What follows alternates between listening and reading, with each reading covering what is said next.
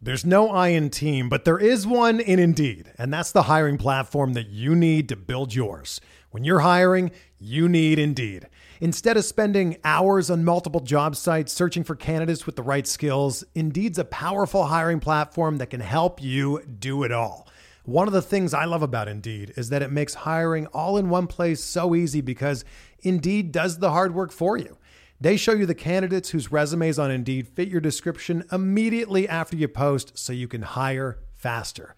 Join more than 3 million businesses worldwide that use Indeed to hire great talent fast. Start hiring now with a $75 sponsored job credit to upgrade your job post at Indeed.com/Blue Wire Sports. Offer good for a limited time. Claim your $75 credit now at Indeed.com/Blue Wire Sports. That's Indeed.com/Blue Wire Sports, and support the show by saying that you heard it on this podcast. Indeed.com/Blue Wire Sports. Terms and conditions apply. Need to hire? You need Indeed. Before we get started with this episode of Benched with Bubba, a couple things for you. First, mybookie.ag. If you're looking for a new place to place your sports wagers, either wagers on politics, entertainment, you name it, mybookie.ag has it. They're coming out with the MLB season-long props, team totals, and more. And if you're new to mybookie.ag, use promo code BENCHED when you make your first deposit. You'll get a 50% deposit bonus up to $1,000. Deposit $100, get a free $50. Deposit $500, free $250, so on and so forth, up to $1,000. So go to mybookie.ag, promo code BENCHED. Also, if you're new to draft.com, it is a great way to play daily fantasy sports. They have snake-style drafts just the way you like them. You don't have to worry about ownership because you're the only one that owns them. They also have auction drafts, and they have MLB best ball drafts ripping and roaring. They also have hockey, basketball, NFL, PGA. It is an absolute blast over at draft.com. So if you're new to draft.com and you make your first deposit, use promo code SDSports, SD as in dog sports, and you'll get entry into a free $3 tournament of your choice. It can be a best ball, auction, snake-style draft, whatever you want. Free $3 tournament of your choice when you use promo code SDSports. So go to draft.com, draft in your app store, promo code SDSports. Also, lastly, if you could please go to iTunes, give a rating and review. It takes two minutes to make it happen. I'd much appreciate it. The more ratings review they get, the higher we rank on the system, and the more ears that can hear it. It'd help me out a ton. So go to iTunes.com or iTunes in your app store and check out and give a rating and review. Now to this week's edition of Benched with Bubba, episode 148, with Matt Bishop talking later round outfield targets.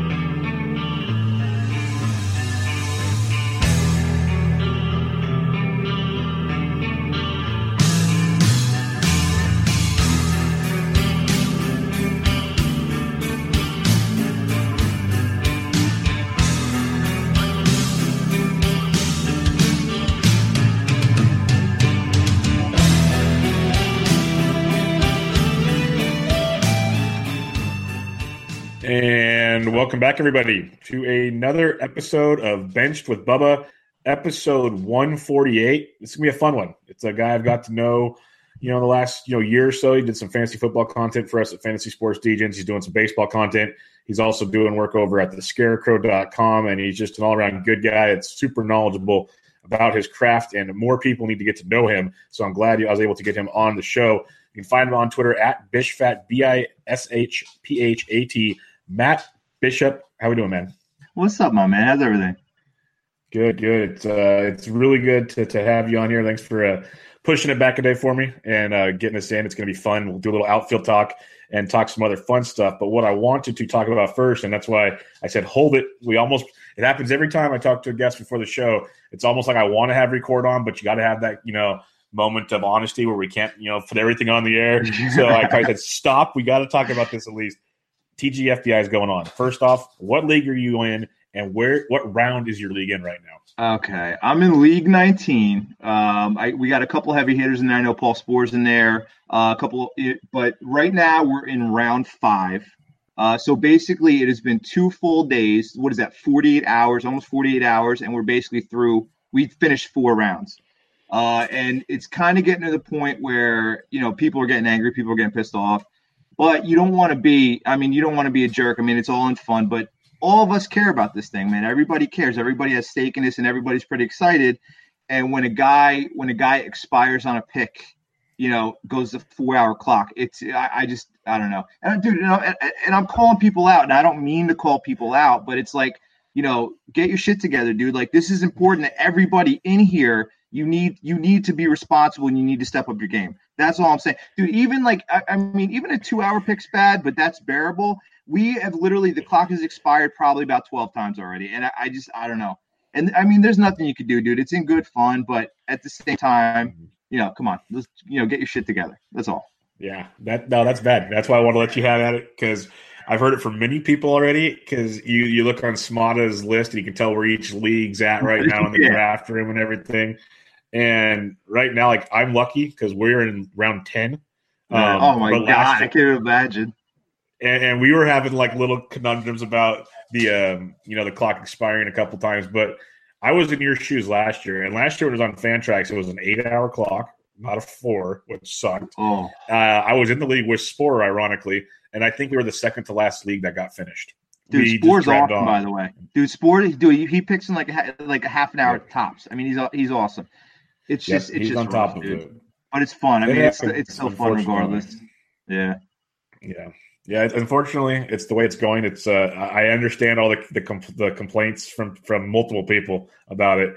It's just like, what are you going to do? Because to get a thing this big, you're never going to be able to do live drafts. It's just never going to work. But it sucks. I get it because everyone gets hyped up to draft. It's like, and during a work day, I get it if you're kind of busy. You could still set a queue. That'd be nice. But I get it. It was like on Sunday when you knew the draft was starting, and we're like 3 picks in. It's like, dude, you knew what was happening today. Like, you couldn't let this thing roll. But dude, and actually, I was seeing people like auto picking in the first round. Like people, I think we had 2 guys expire. We had the 4-hour clock expire. I think actually 3 times in the first round. I'm like, come on, bro, that's bad. That's bad. It's bad, man. It's bad. Yeah, it happens, and it'll be fun to see how it all plays out. And hopefully, those guys that got the auto picks, they don't benefit from it. That's the only thing you can hope for. Absolutely.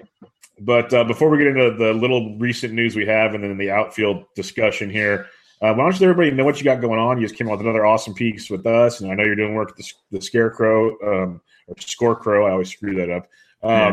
What do you got going on? Basically, I'm writing for the Scorecrow. I've been writing for you, so. Basically, I was with you all season this year in football, man. It was awesome, right? For you, you basically give me any kind of creative freedom that I want, put up whatever I want. You're always on board with everything that I want to do, which is incredible. Baseball season came around. We've been writing for this, not yet, but been writing for the Scorecrow. Right now, we're doing all the team previews, all the 30 team previews. We did basically the top 5 prospects from all the farm systems that just came out pretty recently. Right now we're putting together our rankings. We have right now there's like 40 total writers at Scorecrow. We do baseball, basketball, football, hockey. These incredible writers on the football side, they just put out their top 100 players in the NFL. Really, it's not fantasy relevant and non-fantasy relevant. So I mean, they're killing it over there right now. We got a ton of content right now coming out. We got a lot of good writers. A lot of good baseball guys that are passionate like you and I, and it's just been incredible. So. And I'm continuing to contribute at your site, dude. I love your site, man. You put out so much good content. And like I've been telling you, man, I started with you in football. I had no idea about your background in baseball. I had no clue. And literally, dude, listening to your DFS podcast for football, I'm like, this dude is incredible. And then on top of that, then I find out that you like baseball and you're more into baseball. And I was, dude, it's a done deal right there for me. You know what I mean? And I literally listen to everything. I listen to everything. I listen to every podcast. And like, honestly, you're one of the best I've come across. I'm not even just saying that because I write for you. I truly appreciate it. I grind my ass off for this, and I do it for because I love doing it. But I appreciate the compliments. And just wait, since now that you're on board and you saw football, wait till I do my Monday through Friday MLB DFS show. That's so much fun every freaking morning. So I love that, man. I'm a dead man come weekend time, but I love me some baseball. So let's talk some baseball. I've had multiple podcasts where I have no recent news to talk about because that is what we have this time of year, unfortunately. But we have a minor wrinkle in things. We have Marwin Gonzalez signing with the Minnesota Twins. I'm always a big Marwin Gonzalez fan just because of his multi-position eligibility. He produces. But going to Minnesota, is this a fantasy-friendly situation here? I don't think so, man. Hang on a sec. He was killing it, with his opportunity in 2017. He really turned it on. He came out, 303, 377, 530 OPS, or 907 OPS, 23 bombs, 90 RBIs. He killed it. Finally found an opportunity, but he really slumped last season. I think only with a 733 OPS. But the problem is, this short-term 2-year deal. I don't see anywhere on this roster for him to even play. Basically the outfield is, you got Kepler in the outfield. Kepler on right. You got Eddie Rosario on left. First base is taken by C.J. Cron. I just don't see a path to consistent playing time for him here. And in my opinion, these guys, the Twins, they made pretty substantial offseason signings here. And that can't go underrated. Ethan Johnson Scope, a guy who's 2 years removed from a 30 home run season, you can't count him out. Byron Buxton's one of those guys that, it took him forever to get going, but when he does, he's elite. Especially with those stolen bases. But I'm just not seeing a consistent path to playing time here for him. That's just my opinion. Yeah, no, and that's the big concern I have. And it's weird because, like you said, they made some nice strides in putting a really competitive team out there, a team that I think can compete with an Indians team that might be taking some steps back this year. And from a fantasy point, there's Polanco, there's Cron, there's Rosario. Nelly's going to be the DH. You ain't touching him. Kepler, Scopes, Sano, Buxton's not going to be taken off the field unless he can't hit, which is always an option. But it's just a weird situation with these guys because I guess the way we'll have to see how Rocco does it, Marwin's not going to be like we already know he's a super utility. He's going to make like the ultimate super utility play here. We literally could see Marwin Gonzalez play 5 or 6 different positions a week. It could be like one day you're going to give Miguel Sano a day off. Then you're going to get Jonathan Scope a day off. Hey, there's even though Max Kepler is better versus lefties and righties, maybe there's this maybe Chris Sale's on the mound and we want to switch it to Marwin Gonzalez instead of Max Kepler. Stuff like that. Yeah. We're going to see some really weird scenarios because I don't want to see Cron lose playing time. I don't want to see the outfielders lose playing time. But someone is because they paid him obviously to do it. So it's really interesting to see how this works. Does his signing make you any less likely to touch any of those guys we mentioned in the starting lineup for the Twins? No, not really. I'm a little bit hesitant to draft him in really any leagues other than like a deep flyer, But yeah. I don't know. Some of these guys, Kepler's on the up and up. Obviously, his walk rate skyrocketed. His strikeout rate went down last year. I don't know. The only guy that I could really see him sliding in maybe C.J. Cron at first because I think they signed him to a pretty short-term deal. But other than that, Jorge Polanco, he's the only other guy that I can see. But, even he's pretty solidified at short, so it's tough. Yep. But, the Twins have a pretty decent roster. They could definitely turn some heads and surprise some people this year, No doubt about it. A couple other just for fun ones I didn't put on the list, and I was just thinking about we could talk about, but we don't go deep into it all. Like Aaron Hicks got his big extension a couple days ago. I guess a question with Hicks was always consistent playing time with a couple extra outfielders they had there. There's really no reason not to play him, but he'd either get hurt or something would happen. The kid's a monster. The fact he signed this deal is what I want to ask. Do you feel more confident in trying to draft a guy like Hicks this year? Oh, without a doubt, man. I am taking Aaron Hicks everywhere that I can get him. I think that he is basically on the verge of a breakout. He showed it last year, basically going in the summer. June into July, 946 OPS, 12 home runs, 153 WRC plus. The guy, he was just on fire. And then, he slumped pretty hard after that. August to September, I think he was 807 OPS, and he really kind of hit a wall. But he's the type of guy, man. He's got a huge walk rate. He walks a ton. I think his walk rate. Actually, hold on a sec. But I think he was like one of the league leaders. I can't even recall what it was, but he's due for a power surge. I just think he makes really good contact, and he's just one of those guys that gets on base a ton. He's an on base machine, and I just think that in that lineup, you can literally put anybody in that lineup, and they're just going to rake. So, yeah, I'm taking Aaron Hicks everywhere I can get him. I'm not concerned about the playing time. They're gonna find ways to get his bat in the lineup every day, and I'm not concerned whatsoever. And I think right now he's going, 125, ADP. For me, that's one of the best values in the draft this year. And I'm literally gonna have every share that I can get of him. Yeah, there's a lot to like about Aaron Hicks for sure. The other big news that came down kind of today, it's not final, but Nolan Arenado got paid, and he got paid a lot, like $32 to $32.5 million a year. And I'm not even mad about it because he deserves it. Like he's that damn good. But he's got the rumors are opt out after 3 years. You know, you open up his baseball savant page, it's just a giant screen of red. And in this world, I'm like, school, red is good.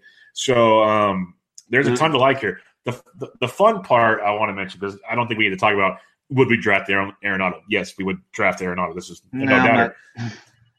Let's have some fun with this kind of in a non-fantasy perspective. If we just saw Machado get $30 million a year. Arenado's got 32.5. How much is Scott Boras and Bryce Harper about to get now? Oh my god! Just for fun, just I was hearing what I was hearing 10 years, $330 million to the Phillies. I don't know, and I'm sorry, man. Bryce Harper, that 2015 season he had. He's been chasing that forever. He's an incredible player, but in my opinion, man, I would give more money to Arenado easy because he's been Johnny consistent throughout his entire career, man. You can't touch his numbers, and especially in Coors Field, you take him out of there. I mean, yeah, he's gonna tail off a little bit, but not that much, He's just, I mean, for my money, I would rather give him the bigger contract than Harper, but he's gonna get paid though. I mean, Harper's probably, now I'm hearing he's looking for a short-term deal. It's hard to keep track of this. But I mean, I think he's probably going to go for like three. He'll probably get that 10-year, $330 million Harper will, when he does decide to sign, if he doesn't do a short-term deal, Yeah, no, he's going to get paid. I'm just curious because no one had to be happier than Scott Boras today about seeing Nolan Arenado get that extension. And then the other fun one we don't have to debate about is, Chris Bryant's going to become a free agent here pretty soon. And if he bounces back, he's going to get a boatload of cash. Yeah, so, he is, dude. That's going to be fun. All right, let's talk some outfielders. Fantasy baseball outfielders. We're going to use roughly NFBC ADP from February 1st, 26 through 50. But I wanted to mention a couple guys because I had the Welsh on 5 or 6 episodes ago. We started the outfield debate, and we did like 1 through 25. Well, that was the January ADP. Now we're into February, almost a full month. And there's a handful of guys. David Dahl, Puig, Ozuna, Haniger, and Rosario have all jumped into the top 25. So we don't have to go super crazy on these, but I didn't want to just skip over in between 2 podcasts. They're very kind of flashy names. Obviously, that's why they've risen up the ADP ladder. Let's start with David Dahl. This guy, you get the Coors Field treatment. We saw what he did when he was healthy. Keyword when he was healthy. Do you think this hype train is well worth it? Because it's really weird. In the expert stuff I've seen, he kind of falls a bit. But overall, he's still going quite high. When you look at his numbers, he's going the 20th outfielder off the board, about pick 72 right now. So what's your thoughts on David Dahl? I'm sorry, man. I can't pay that price. 271 plate appearances last season. I mean, it took him a little while to get going. I think from April on, he only had like a 793 OPS with a 4% walk rate and a 29% strikeout rate. He's obviously is a free swinger, but I mean, in that small sample size, in those 271 plate appearances, come September, he really caught on, man. A 10-12 OPS, 9 bombs, 148 WRC. But again, a 5.5% walk rate and a 23% K rate. Yeah, the strikeout rate was down a little bit, but that he's not going to be a guy that really gets on. Well, I mean, he's an OVP guy, but he doesn't really walk too much, and he's a free swinger. I think he has a 39% O swing, which is just insane. That's one of the highest in the league. I get it, man. The power speed combo, it's real with this guy. I get it. He's for real. This guy can get you 25, 30 bags a season, hit you 20, 25 bombs easy, but he's going to strike out a ton. I mean, that's going to come with the sacrifice of average, and I just can't. For such a small sample size for a guy that's not proven and not touted yet. I can't take him at 72 overall, whatever it is. It's just a little bit too high for me. I'm going to pass on him. Yeah, that's the tough part is, Tommy Pham's going 9 picks earlier, and I'd be all aboard that train. And there's going to be pitching in that realm and other things to look at. So it's tough. I love the profile. I've been wanting him to break out for a while. But, man, did he get the Coors Field bump in ADP in a big, big way. He's one of the guys I've been making a list throughout draft season of guys that I really am scared to not own, but I don't want to own. And David Dahl's one of them because he can easily be a game changer. He's like a Javi Baez or one of these other guys, but I'm just not paying the price. Yeah. And real All right, quick, if I could say something real quick, you just mentioned Tommy Pham. And I know he's not in the next 25, but he's another one of my guys, man. When he went over to the Rays, 1071 OPS, 7 home runs, 35 runs, 22 RBIs, 191 WRC plus, and a 447 WAR. This guy was literally, and that's the kind of performance that you need to pay attention to, because that's literally all planet right there. And I mean, when he went from the Cards to the Rays, I mean, I know he's went on record about talking about the Rays fan base, and now they don't have any, but he was absolutely raking. And I think it was one of those things that, obviously he's pissed off at the Cardinals that they kept him down in the minors way too long, basically just spewing down there. And I think that's another redemption narrative right there, and that cannot be ignored and that cannot be avoided. So he's another guy that I'm just going to have everywhere. Yeah, I absolutely love Tommy Pham. I was all over him last year. I've had him queued up in every draft so far this year, and he gets taken right before me almost every time. He's a great player. I had no problem with Tommy Pham whatsoever. Right behind David Dahl, 21st outfielder off the board, about pick 74, you have Yasiel Puig, a guy that we've known is talented. He's also a super nutcase, but now he's got a new environment. There's a lot to like this year with Yasiel Puig. What are you thinking on Puig? Because he's really moved up the ladder. He's gone as low as 95, and now he's up to the 74 slot. Bro, I'll be honest, man. I was kind of like Yasiel Puig. He kind of is what he is. And then, before we got on here, I started looking at him a little bit more, and he's not batting average wise. He hasn't hit 267 since 2013 and 2014. So he's not really going to help you too much in the average department. Last season, 820 OPS, 23 bombs, 60 runs, 63 RBIs, and he chipped in 15 steals, which is pretty impressive. And on top of that, I mean, he's obviously going to, a better offensive environment. He's going to a better hitter's park. 38.4% hard contact rate was the highest mark of his career, and that was by a long way. Exit velocity is up 1 mile per hour, and his launch angle is up almost 2 degrees from 2017. So I think that this is, to be honest, man, I think Puig kind of is what he is, but I think that he's definitely going to see a pretty significant bump in, offensively in production this season. Especially over there and with the Reds. I think this is a really good environment for him. And I think, especially with this lineup, I think this team is kind of a sneaky sleeper this year. And I think that there's going to be a lot of value there. So I think where he's going right now, it's definitely a sleeper pick. And I mean, he definitely could outperform his ADP. With a guy like Puig, I agree. I think he's going to be a monster. I think there's a lot to like there with him. But when you're looking at Puig, and we talked about Tommy Pham, if you like blind resume their overall production numbers or StatCast numbers, there's a lot of similarities there. Yep. I'm assuming you'd rather have Pham though. Yeah. I'd rather have Pham than. I mean, I would. So this season, I feel like outfielder is a position you can actually wait on, and you can actually build your outfield with these 25 to 50 guys, like even more. There's. I would feel comfortable actually even drafting Tommy Pham as my number one outfielder. I mean, I know you're kind of stretching at a lot of other positions to do that, but yeah, I'd rather have Pham over a lot of people, especially over Puig. But I do feel Puig is a pretty good value this year. So I'm with you. There's a handful of these top 20 guys that I'm not in love with by any means. That I feel that there's a lot of similar guys like Puig, Pham that are very similar, and you can get them a round or two later. So. Yeah, no problem with that at all. Outfield's really interesting this year. It's still difficult in the outfield 15 team league, but you can make it work for sure. That's no question at all. Absolutely. Let's talk about the 22nd outfielder off the board, 78th, almost 79th in February. Marcell Ozuna. He's another one making the run up into the top 25. Interesting situation. It depends on who you listen to. It's, he was hurt all last year. Let's give him a second chance. Or there's a lot of people that don't like him, so I was really surprised to see him move up the ladder. What's your thoughts on Marcell Ozuna in 2019? Well, I think he's kind of, I think with that big contract he got, he was pressing a little bit last season.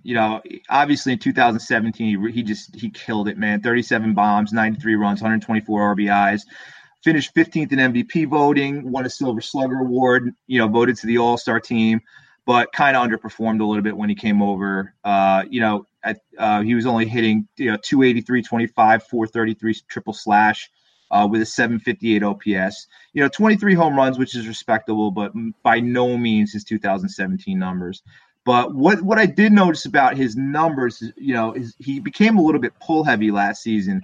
He was pulling the ball to left field 42.2% of the time versus 38% of the time in 2017.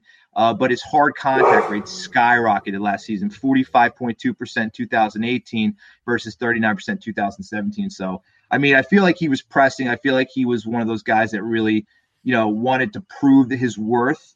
And I think that his production definitely, was sacrificed due to that. But I think that, he's a pretty good value this season. I think he's got a pretty good chance for a bounce back. And I mean, he's a good hitter. He's a good ball player. And I think a bounce back's definitely in the cards for him. And I think that's a pretty good value where he's going. To be honest, man, I have a hard time. I have a hard time taking him because I still think his 2017 was kind of, I don't want to say a fluke, but it was, it's kind of unsustainable at this point.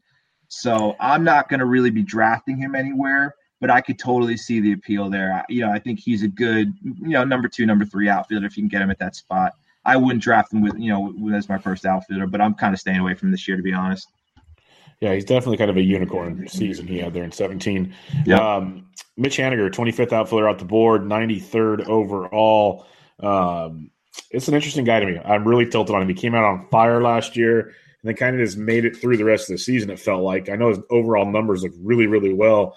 It just seemed like he was this super all-star and then kind of faded away. What's your thoughts on Haniger going into this year? Because they've made shift a lot of that roster around him. I like Haniger, man. That park though, it just caps his ceiling, and he's never going to really break out the way we want him to unless he gets traded. And I think that he's only on I think he's on a 1-year deal. He's due for arbitration like a year or two. But I mean, career highs in plate appearances last season, 26 home runs, career high in runs, 90 runs, 93 RBIs, pushes walk rate over 10%, with a career low strikeout rate, 21%. He's barreling the hell out of the ball, up 10.3% barrels, which was up from 6.1 in 2017. So that's pretty significant. I like this guy. I mean, he caught fire in August and September of last year. From August to September, 935 OPS, with a 395 WAR, but 157 WRC plus. So, I mean, offensively, this guy, he's a great hitter. But, if you remember, too, in 2017, he came out of the bat hot, one of the best fantasy players in fantasy baseball in 2017. Then he got injured, and he wasn't the same player again. So, it's just, he hasn't been able to stay in the field, for a continuous basis. But I mean, if we get a full season of health out of him, you can definitely get 30 home runs out of him. I like him in the spot, but again, I think his potential is capped by that park, and you're not going to get the ceiling that everyone's expecting, especially in Safeco. But I mean, I like him though. I can definitely build an outfield with him as, maybe as a number 2 outfielder. And I think where he's going is pretty fair right now, and he definitely has some upside there to outproduce his ADP. Yeah, there's definite upside. He's going to be an ARB eligible player next year, free agent in 2023. So still a ways to go. Maybe he gets an extension because they don't want to trade him, unlike everybody else there. So there's something good about that. Most projection sites have him kind of similar numbers to what he had last year. So if you're good with the baseline he had last year, like you're saying, which is very, very good, then yeah, he's a very good outfield number 2. No problem with that at all. But we'll have to wait and see how the rest of that goes around him. The last guy here, Eddie Rosario, 24th outfielder off the board. He's picked 90 overall. This is an interesting one to me because he's really, really gone up this draft board. Early in the draft season, people liked Eddie Rosario. They didn't really love Eddie Rosario. Now it's everywhere you turn. People love Eddie Rosario. What do you think about Eddie Rosario? I do not like Eddie Rosario, and I'll tell you exactly why. So he was pretty hot coming out of the season, from April to the end of June. 930 OPS, 18 home runs, 56 runs, 52 RBIs. But he really died out, dude. From starting July to the end of September, 642 OPS, 254, 284, 359 slash line, only 6 home runs. He chipped in a 288 overall average last season, but the guy, he's a swing and miss guy, around a 20% strikeout rate, and he doesn't walk, 5% walk rate. I'm not on board with Rosario. He might come out of the gate hot for the first month or 2 of the season, but he's definitely gonna die out. I'm not taking that option. I'm not taking that chance on him. Yeah, with me, and when you look at a guy like Eddie Rosario, like I understand where people could kind of get excited about him, Mhm. but I'm with you. The way he fell off the map and where he's going in this draft concerns me a ton. And then the other factor is give me his teammate Max Kepler a long time later in the No doubt. draft, No doubt. media of the week. That's kind of where I'm looking at him right now, and it's just weird because you got Eddie Rosario right here. I'd rather go earlier and get a Puig. Here's a question just for fun: David Dahl or Eddie Rosario? Oh, man. I'd probably go Dahl because of the power speed combo. I mean, again, small samples. I'm a big sample size guy, bro. I don't think that Yeah, an I'm with overall you. I like to see guys do season, it first. I'm I with don't you. like to see, like an overall season of numbers. It really isn't dependent on how a guy did. If you look at the last 2 months of the season, but with that guy, I'll probably go David Dahl because that power speed combo is real.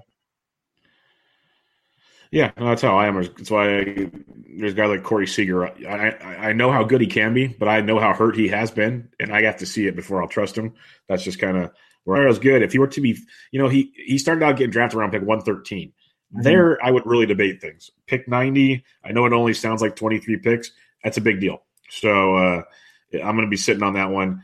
Let's move on to some other guys here before we do kind of some debates and whatnot, some random guys here through 26 to 50. I didn't really find good debates for them. I thought they were better just overall top talking point.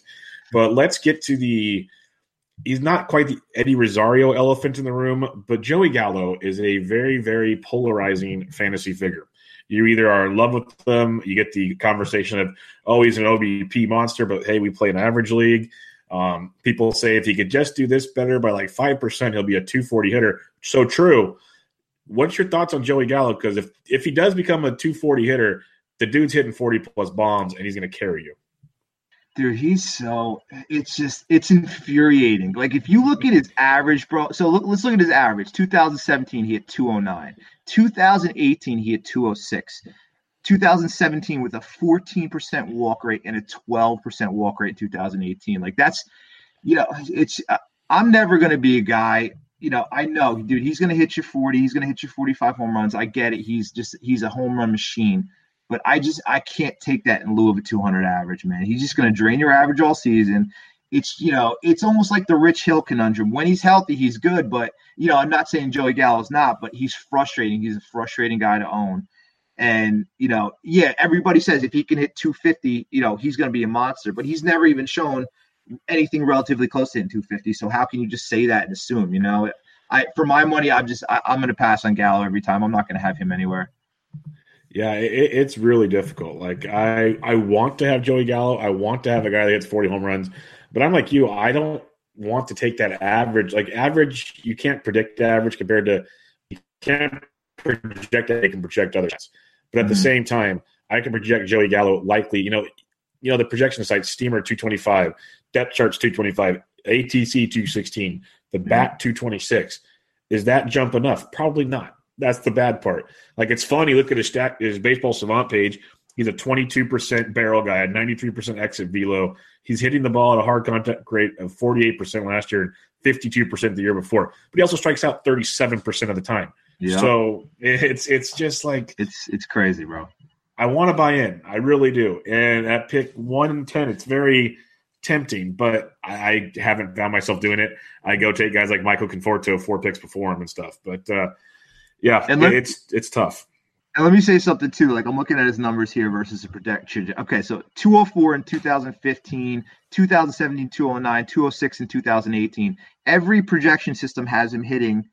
The lowest is 216, and the next is 223. Like where you got, that's a tough one for me to stomach, and I just don't see it. I mean, if he hits 226, yeah, he's going to push the needle for me a little bit, but I don't see it happening because he has no track record of doing that. So.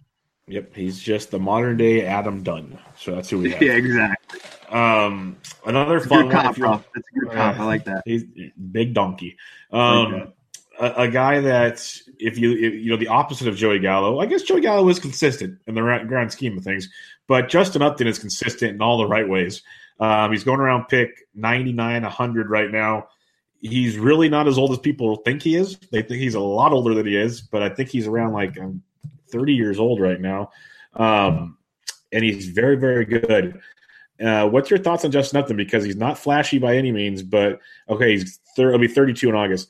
Not flashy by any means, but the dude just consistently gets you close or more than 30 homers with a solid average and good run production.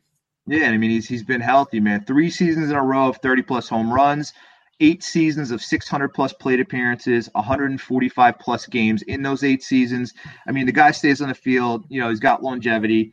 He's not going to wow you with the average, but the 30+ bombs 3 seasons in a row. That last season 30 home runs, 80 runs batted in, or 80 runs, 85 runs batted in.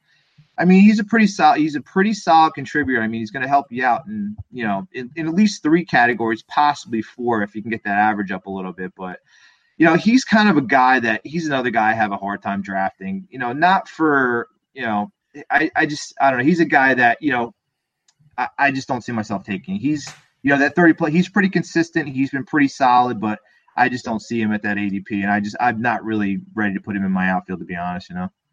Would you take him or Nick Castellanos? Nick Castellanos. I'm a Nick Castellanos truther, my friend. He is going to break out this season in a big way. I will take Nick Castellanos over many people. Okay. What about Justin Upton or Victor Robles?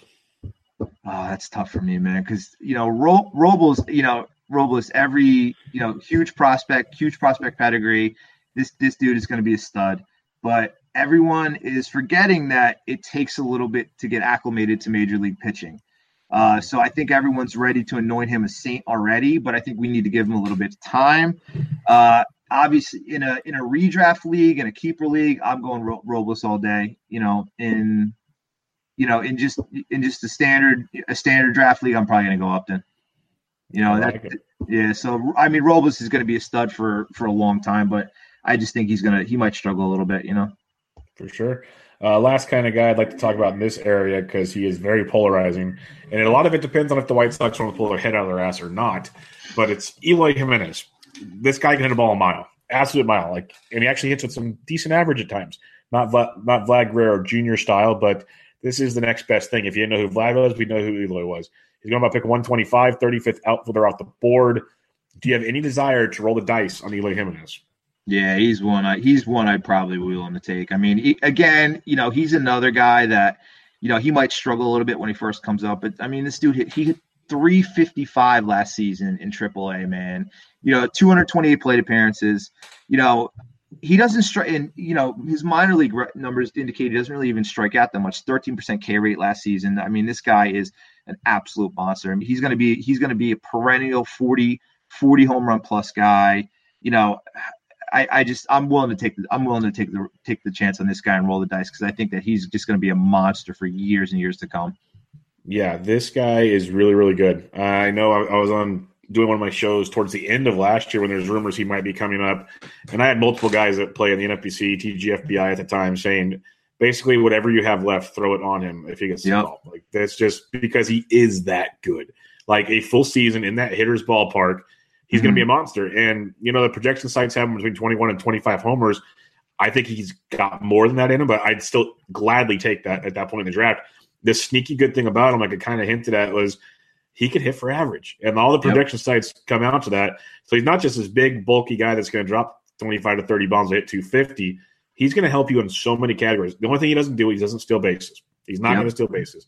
But everything else there, getting mentored by guys like Jose Abreu and others, I don't know what they're waiting for besides I understand saving money. I get all that. But goddamn, just bring him up.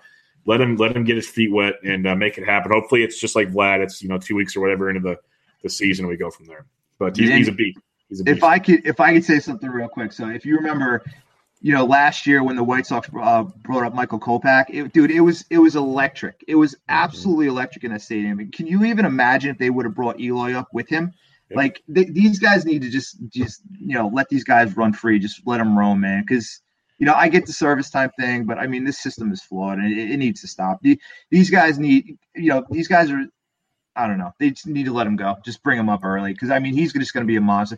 I see a lot of Frank Thomas in his profile. I mean obviously we can't really go that far yet, but I could see that a lot. Like a poor man's Frank Thomas in his profile. He's definitely got the appeal there. Yeah, I can see that for sure. It's not bad at all. Let's get into some player debates here, and I think I already know the answer to the first one, but I tried to match up somewhat similar profiles fantasy-wise in this 26 to 50 range, and it wasn't as easy as it was in the first 25 guys. I'll tell you that much. They almost fell in line earlier. This was a little different, but based on what you said earlier, Nick Castellanos versus Will Myers. First off, before I get your answer, I want to mention Nick Castellanos, 98th off the board. Will Myers, 104. Give me your take. I'm a big Castellanos guy. Will Myers I like. Obviously he wasn't healthy last season, but I mean the power speed combo, that it's real. I think he had 28 and 20 stolen bases in 16 and 17. He put together I think 600 plus plate appearances in both those seasons.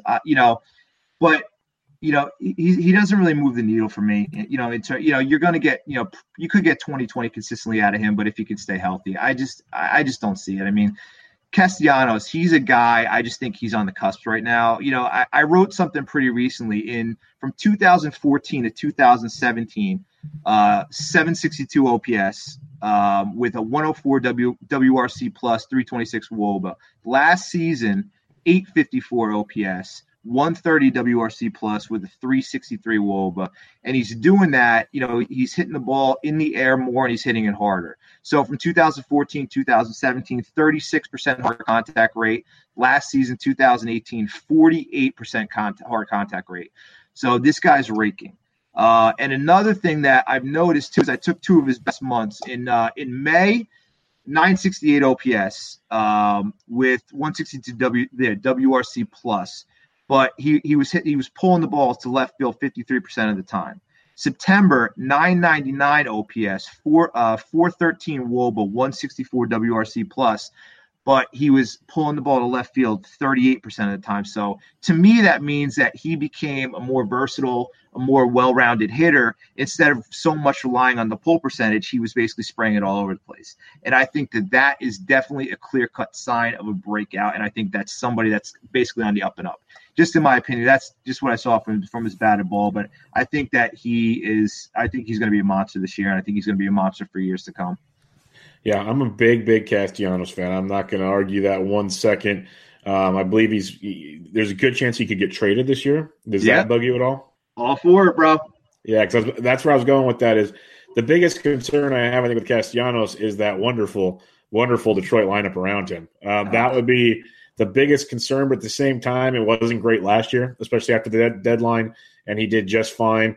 Castellanos has always been near and dear to my heart just because this guy, like you said, everything you mentioned, he hits the crap out of the baseball. That's just the basic, simple analysis that you come here for. He hits the crap, like he hits it so hard. No doubt. And he's really not even got the best launch angle yet. Like if he starts developing that and buys into the revolution that is the launch angle revolution, I know. Just imagine what could come out of Nick Castellanos. He's going to be 28 years old.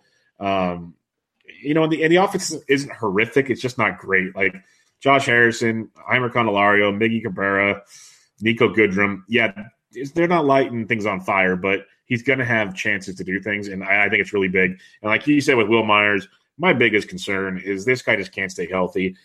Every time they move him to the outfield, he gets hurt, and I just hate it. We can say it till we're blue in the face. The Eric Hosmer sighting was just dumb. Yeah. And Will Myers should be playing first base right now, and they have so many good outfielders there. But that's a whole other podcast in itself on what the Padres are doing. But, I go Casty too. We all know, like, the Hosmer signing. Everybody knew that was a dumb signing, except the Padres. Like, I don't know, man. You need to talk to some of us before you do this. That's all I'm saying. Yes, for sure. But if I could say something real quick, dude. So this is kind of a strange comp, and I'm not in any way saying that, they're the same relative even caliber player. But Castellanos' batted ball profile reminds me a lot of JD Martinez. And again, I'm not saying they're the same player. No, I could see that. If you look at him, man, the walk rate, the strikeout rate, the hard hit rate, everything is pretty much in line. Obviously it's a little bit different from, Martinez's season last year where he was just all planet. But there's something there. And I mean, if Castellanos keeps developing, that is the type of player that I can see out of him, a very similar to JD Martinez. And not the same caliber, but I could see it happening one day. No, and I could see that too. And if you have to go on the Google machine, but if you Google back to JD Martinez, late Astros, early Tigers days, they look a lot alike too. Yep. Like a lot. It's really when you brought him up, it dawned on me real quick. I'm like, yeah, you're honest, because JD's gotten a little beefier and it fits into his profile. If Nick could easily do that, or he could keep doing what he's doing and become versatile all over the field. But yeah, the hitting profile is definitely there. That's what I'm saying. And I looked at his launch angle. It's not as bad as I thought it was. It's like 15, 16, give or take. Yeah. But still, a guy that hits the ball as hard as he does with the exit velo that he does, if he just kind of maybe got that a little more like the 17, 18 range. I'm not like they've done the studies. He can go for 23 homers last year, an easy like 30 to 35 homer guy, just like that. That's simple. That's the thing too. With 23 bombs, I mean, he's a 30 home run plus guy, and I don't see him holding back this season. So I think it's just going to be a big year for him. For sure. Let's go on to the next one here. Victor Robles, you already mentioned him already, going about pick 99, 100, give or take. Then Michael Conforto, about pick 106. Two very young guys. Question marks on both. Obviously, Conforto started the year too soon last year. Kind of got it going towards the end. Should be fully healthy. Victor Robles got hurt. Juan Soto got the shot. Victor Robles still very good, but young. How do you look at these two come draft day? Well, again, it really obviously depends on your league and your league format. If it's a redraft, yeah, you're going to take that chance on Robles. I can't even say his name. Robles. I can't even say it. Robles. There you go. But I'm also a big Conforto guy this year. I think that he 2017 was cut short by he had a torn posterior capsule in his left shoulder, and that's a pretty major injury. And I think that's one, if I'm not mistaken. Who's that? Julio Urias from the Dodgers had something similar to that, and they thought that was going to be a career ender for him. But I think that, he came back a little bit too early, and I think that kind of limited his, his movement, his shoulder, his swing, his throwing, everything. And I think, he definitely struggled in the beginning of 2017, 216, 344, 366 triple slash for a 710 OPS. But he was definitely having problems. His barrel rate dropped drastically to 9.5% from 12.5% in 2017. His hard hit percentage dropped 7% to 36%. From 43 in 2017. So he was clearly injured, man. He was clearly not ready to come back. But, this guy really caught fire in the last couple months after the All-Star break. 895 OPS, 17 bombs, 43 runs scored, 52 RBIs. And even in September, dude, he had a stellar September, 981 OPS, 9 home runs, 409 WOBA, 165 WRC plus with a 30% hard contact rate. The only thing I'm concerned about Conforto is he doesn't, he's below the league average in contact percentage. I think he's at like 73 or 74% contact, and he might not get you, a pretty stellar average. I think I don't have it in front of me, but I think he hit like 250 last season. But, he could be a three category contributor easily, with a bump in average. I mean, I think that he can finish as a top 50 player next season. I think he could be a monster going forward. Yeah, I'm a big Conforto fan. I love Victor Robles. I've preached it anywhere that anybody will let me preach it. I agree with the concern of the slow start. That would not shock me at all. I just think as long as they give him everyday playing time, which they should, there should be no reason. And as long as the rumors of potentially putting him at the top of the order, which would be tremendous, I love the speed you get from Victor Robles with some power upside. But Conforto, I think big things are coming. Like what you said at the end of the second half last year, I think he finally got healthy. You saw what he did. He hit 243. I wouldn't be shocked, you get up to 260 or 270 even, but that power is legit. I think he might even run a little more given the chance. Just a real quick one here for fun. Would you rather have Conforto at 105 or his teammate Brandon Nimmo at where the hell did you go? You're not that low. This is why I do such good radio right here. Brandon Nimmo at pick 173, so almost 70 picks apart. Which one of those two would you rather have? Nimmo. Okay. And let me tell you why. I actually got to write up on him too. Hold on 1 second. Because Nimmo, I think everybody is they think it was a fluke. I think everybody is kind of, on the fence about him. Is this guy going to play? Is he going to get all the playing time? Is he for real?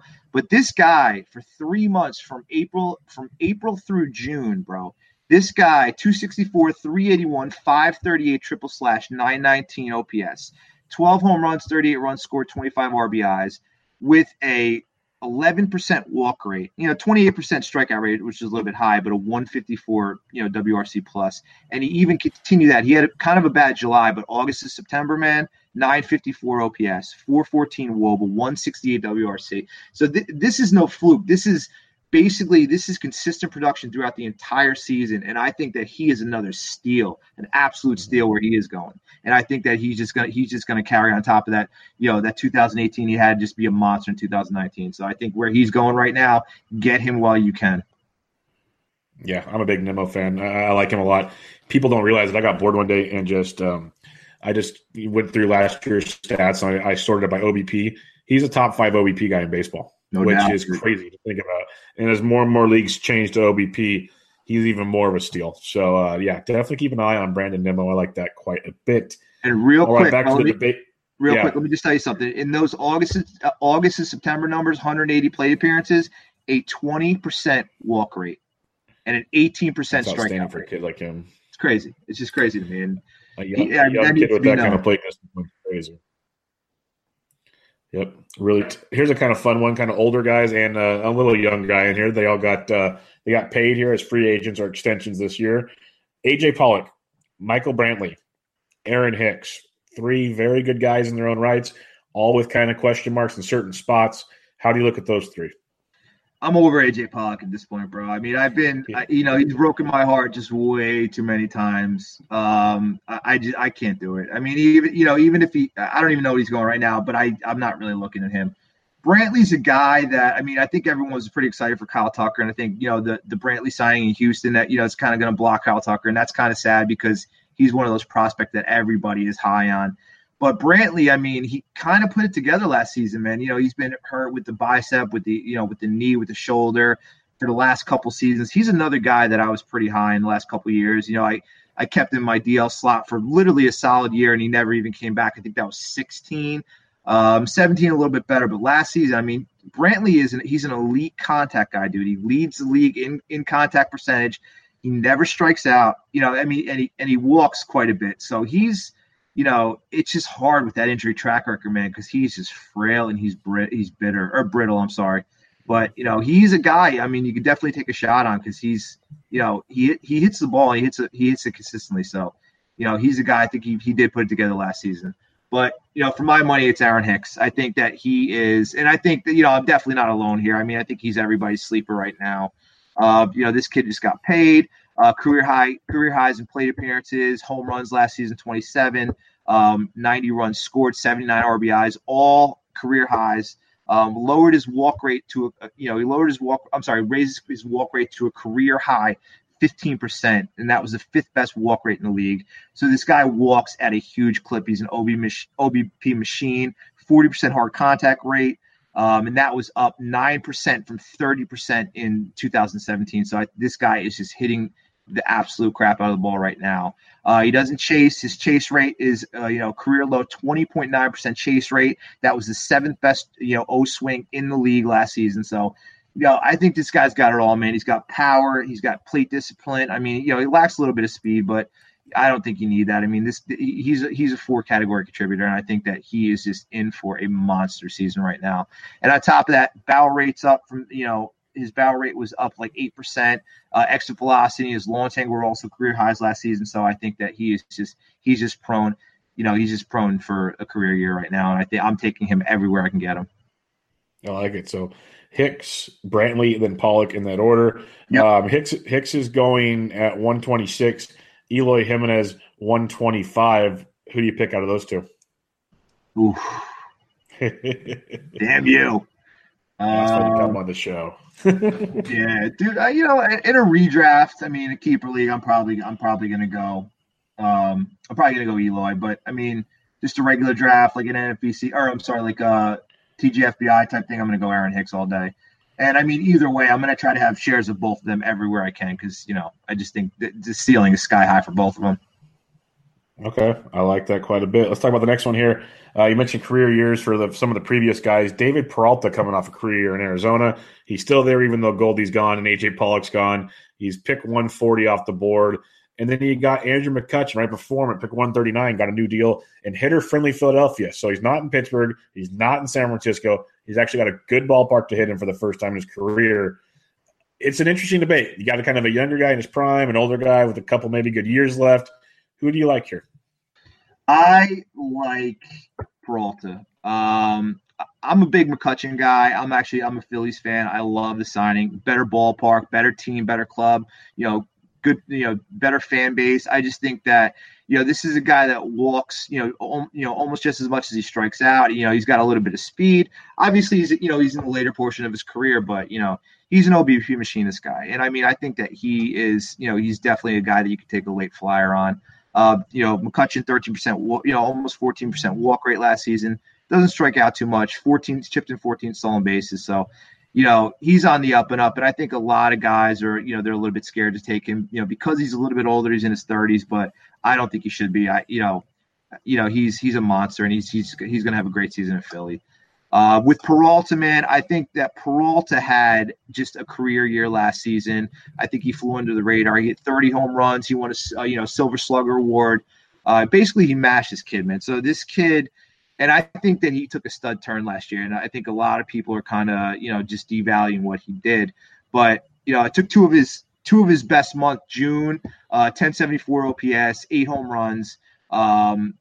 Again, he had a 50% pull percentage, so he's a lefty, so he was hitting a 50% pull percentage to right field. August, 1141 OPS, 361, 410, 732 slash in 105 plate appearances, 10 bombs, 18 runs scored, 21 RBIs. And again, similar to how Castellanos did, that pull percentage went from 50% to 37%, which means he's less reliant on pulling the ball to right field, and he's basically just scattering, he's spraying it all over the place. And that, in my opinion, that is that's a sign of a complete hitter. And on top of that, dude, in August, a 62% hard contact rate, which is just that's just catastrophic, dude. I don't even know what to say about that. And even his June numbers, his 48% hard contact in June, even that's a monstrosity. But 62%, like, what is that? I mean, the one knock on his game is launch angles. It's below the league average. He's got a 6.7 degree launch angle. League average is 10.9. But the EV's there, his exit velocity's there, and I think this kid is even if he just maintains with that launch angle, he's gonna be solid. He's gonna be a stud. And I just think that you can't overlook that, because I think he made a pretty solid stud turn last season. I'm gonna have him everywhere I possibly can as well this year.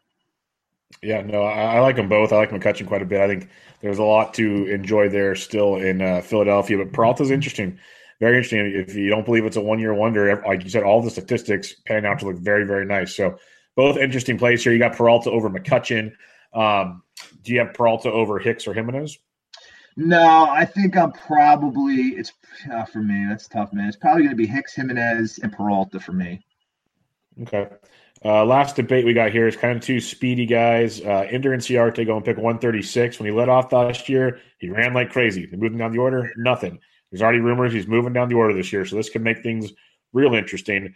But then you got a guy like Billy Hamilton, where it's always real interesting. He's going back pick 150.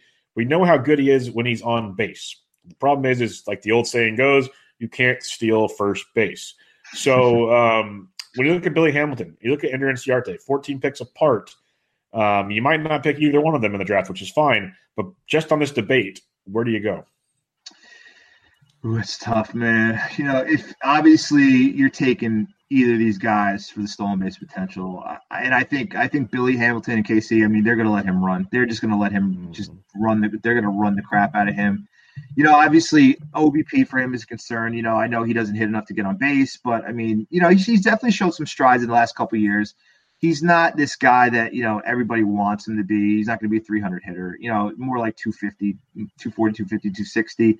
But I'm probably going to take Billy Hamilton just for the situation, because they're gonna let him run wild. And Ender Inciarte, he's going to hit at the bottom of the lineup again. And as you said, man, he's just not going to steal down there. So I'm going to go Billy Hamilton on that one. But I'm probably staying away from both of these guys, to be honest. That's how I am. I'm not touching either one of them. I'm trying to get my steals elsewhere. But that's why I want to bring up the debate, because it's almost like in recent years, everyone's all in on Billy Hamilton. And now this year, they're just like, no, I don't even anything to do with Billy Hamilton. But when you look at the landscape of the stolen base world, and at that point in the draft, he's actually not horrible if that's what you need. But not ideal. Not ideal. Yep. All right, just a couple more players to hit on. We already hit on Brandon Nimmo, so we'll cross him off the list. But from 40 to 50, I'm not going to go over all of those guys, but Nimmo is one of them. One that sticks out as a sneaky good value play, I think. I think he might even be able to, 27 home runs last year, hitting 267 with 88 ribbies is outstanding. I still think there's even more that can come from Stephen Piscotty. And like I said, he's the 42nd outfielder off the board. Going about pick 159 right now. You look at his StatCast metrics; they're insane. What's your thoughts on Stephen Piscotty? I like him. I think, 27 bombs last year, hasn't hit, hit 22 in 2016 with the Cardinals. But yeah, I don't know. I just think there's a lot of untapped potential for this kid, man. I think this 267 average, I think that he can definitely bring that up a little bit more. He had 273 when he was with the Cardinals. I think that I think this kid's a sneaky play, and I think, he could surprise a lot of people. 27 home runs, 78 runs scored, 88 RBIs last season. That's, for late round value, you can't beat that right there. And that's pretty solid. I'm going to be grabbing him wherever I can. And there's a lot to like. He's 28 years old, so he's in that prime stage. He's only had 2 seasons where he's played at least 150 games or more. And in those 2 seasons, 22 and 27 homers. In those 2 seasons, a 273 and a 267 average, 85 or more RBIs. Like you mentioned, there's a lot to like here. His exit velo is good. His hard hit percentage, it's been no lower than 34% his entire career. And he's just getting older. And I think having the mom situation, which is as sad as it was, behind him playing around his hometown, I think there's a lot to like here with him. And that A's team's going to be a lot of fun again this year. I know the pitching staff's horrific, but they're going to put up some runs in Oko. That was so powerful, bro. When he hit that bomb for his mom, that was, oh my god! Yeah. Like, if you don't tear up, bro, you're not a baseball fan. You're not even that was a so human being. I don't know how he played, but he did. Yeah, how do you even play through that, bro? Like, how do you? Yeah, I don't know. Yeah, there's that story is something special. So everyone, go check that out. For some reason you don't know it, go check that out. But 45th outfielder off the board, pick 167 right now. I wanted to get your thoughts on Harrison Bader because we know the guy can run for days. He plays really good outfield. If you look at the hit tools, there's some question marks, but obviously some optimism because he's so young. But he might not even play every day right now. So what's your thoughts on Harrison Bader? Because there's a lot of hype on this kid. I don't know, man. I'm kind of on the fence about him. He came out. He was kind of just surviving. When he came up, he did hit his stride in August. 301, 368, 538, triple slash, 906 OPS. That was good for a 141 WRC plus and a 380 WOBA, hitting the absolute shit out of the ball, 48.5% hard contact. So that is definitely very encouraging. The seasonal slash line, it's left to be desired. 264, 334, 422 with a 756 OPS. It doesn't really jump off the page of you, but he lowered his swing rates, he increased his contact rates across the board. So I think this kid is definitely a sneaky sleeper. Obviously he's not a sleeper. He's a wide, what do they call it, a wide awake sleeper right now. But I think that he has definitely some sneak value in the later rounds. So I think I'm going to be grabbing him when I can because I think that this kid's definitely shown some potential. And that glove definitely plays. He's excellent on defense. So he's definitely, if they can find a spot for him to play, I think he's going to stick. So we'll see. Yeah, that'll be interesting. It's just an interesting one for me because Nimmo's going right behind him, and then the last guy we're going to talk about here on this podcast is Byron Buxton. He's literally going the pick right before Harrison Bader. We know how good he can be. We also know how bad he can be. And the hype train is real as he's already got 2 homers in the spring. He just went in the 5th round of one of the TGFBI drafts.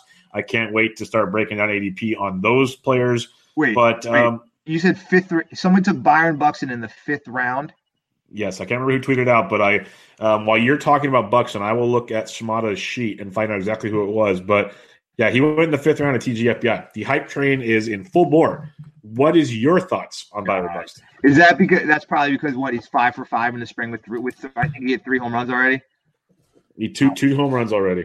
I don't know, dude. So Byron Buxton, he's such an interesting case to me because if you remember, man, that season that he got good, it took him forever to get good. It took him like 3/4 of the season to start producing at even an average clip. And when he did, I mean, there was no turning back.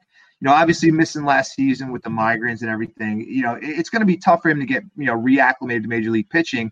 And we can't forget that it literally took him forever to just, to get decent and to do what he did. So I'm not really a big Byron Buxton guy, man. He's not going to hit enough. And, I know his speed is elite. He's a plus speed guy on the base pass, but I just don't think he's going to hit enough to even, to get remotely closer or relevant for fantasy production. So I'm kind of staying away from him. Yeah. He went in League 9, it looks like, at pick. There we go. Here we go. League 9. I don't have the owner's info, though. But yeah, he went at pick 92. Or no, he's right here. Yeah, League 9, pick 92 overall. It's the only league he's gone in so far. Wow. Yeah, I don't know the manager's info. I'll have to figure that out later. I don't want to hold everybody up the whole time. But, yeah, pretty interesting stuff right there. He's flying up the board so that's fast. Crazy to me, man. That's crazy. I can't do it. I get the appeal, I get the potential, I get the ceiling, but I just don't think that he's ever gonna hit it, because we've just seen him struggle time and time again, and I just don't see it, man. I'm gonna stay away. Yeah, it's pretty crazy. I like the excitement that he brings, but I made a comp to someone when they posted a picture that he put on 25 pounds of muscle. I said, "Oh, great. Now it's Major League 2 Willie Mays Hayes, where he runs like Mays and he hits like shit. It's just going to be great." So true, bro. It's so true. We got it all. Yeah. But, all right, man. That'll wrap us up for this episode. This is a lot of fun. I can sit here and talk with you all day long, and we'll have to do it again. But why don't you let everybody know where they can find you and what you got going on? Right now, I'm writing at the Score Crawl. We got doing our MLB coverage right now. We got a lot of stuff coming out in the next couple weeks, so keep an eye on that. I'm Bishfat on Twitter, BISHPHAT. You can find all my stuff there.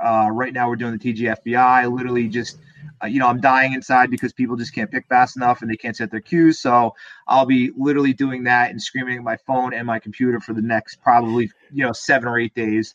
So hopefully, we'll get through, the next round or two in the next 3 days. So, you guys can find me on Twitter. I'm always available. Obviously, I appreciate having me on, brother. This has been amazing, and I'm honored to be here. So thanks for having me, bro.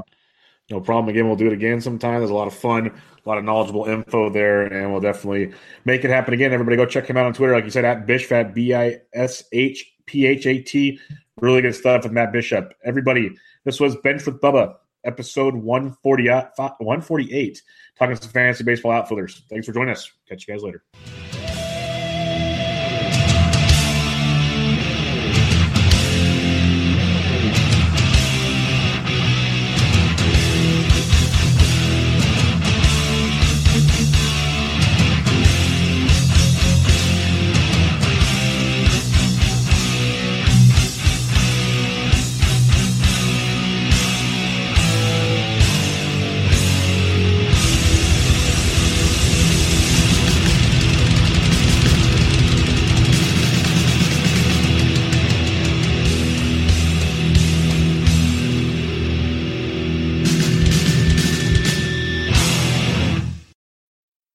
Hey, Drew Scott here, and I'm Jonathan Scott, reminding you that life's better with a home policy from American Family Insurance. They can help you get just the right protection at just the right price and help you save when you bundle home and auto. Kind of like Goldilocks and the Three Bears. It'll be just right for you. We love a custom build. American Family Insurance. Insure carefully, dream fearlessly. Get a quote and find an agent at amfam.com. Products not available in every state. Visit amfam.com to learn how discounts may apply to you. American Family Mutual Insurance Company, SI, and its operating company, 6000 American Parkway, Madison, Wisconsin.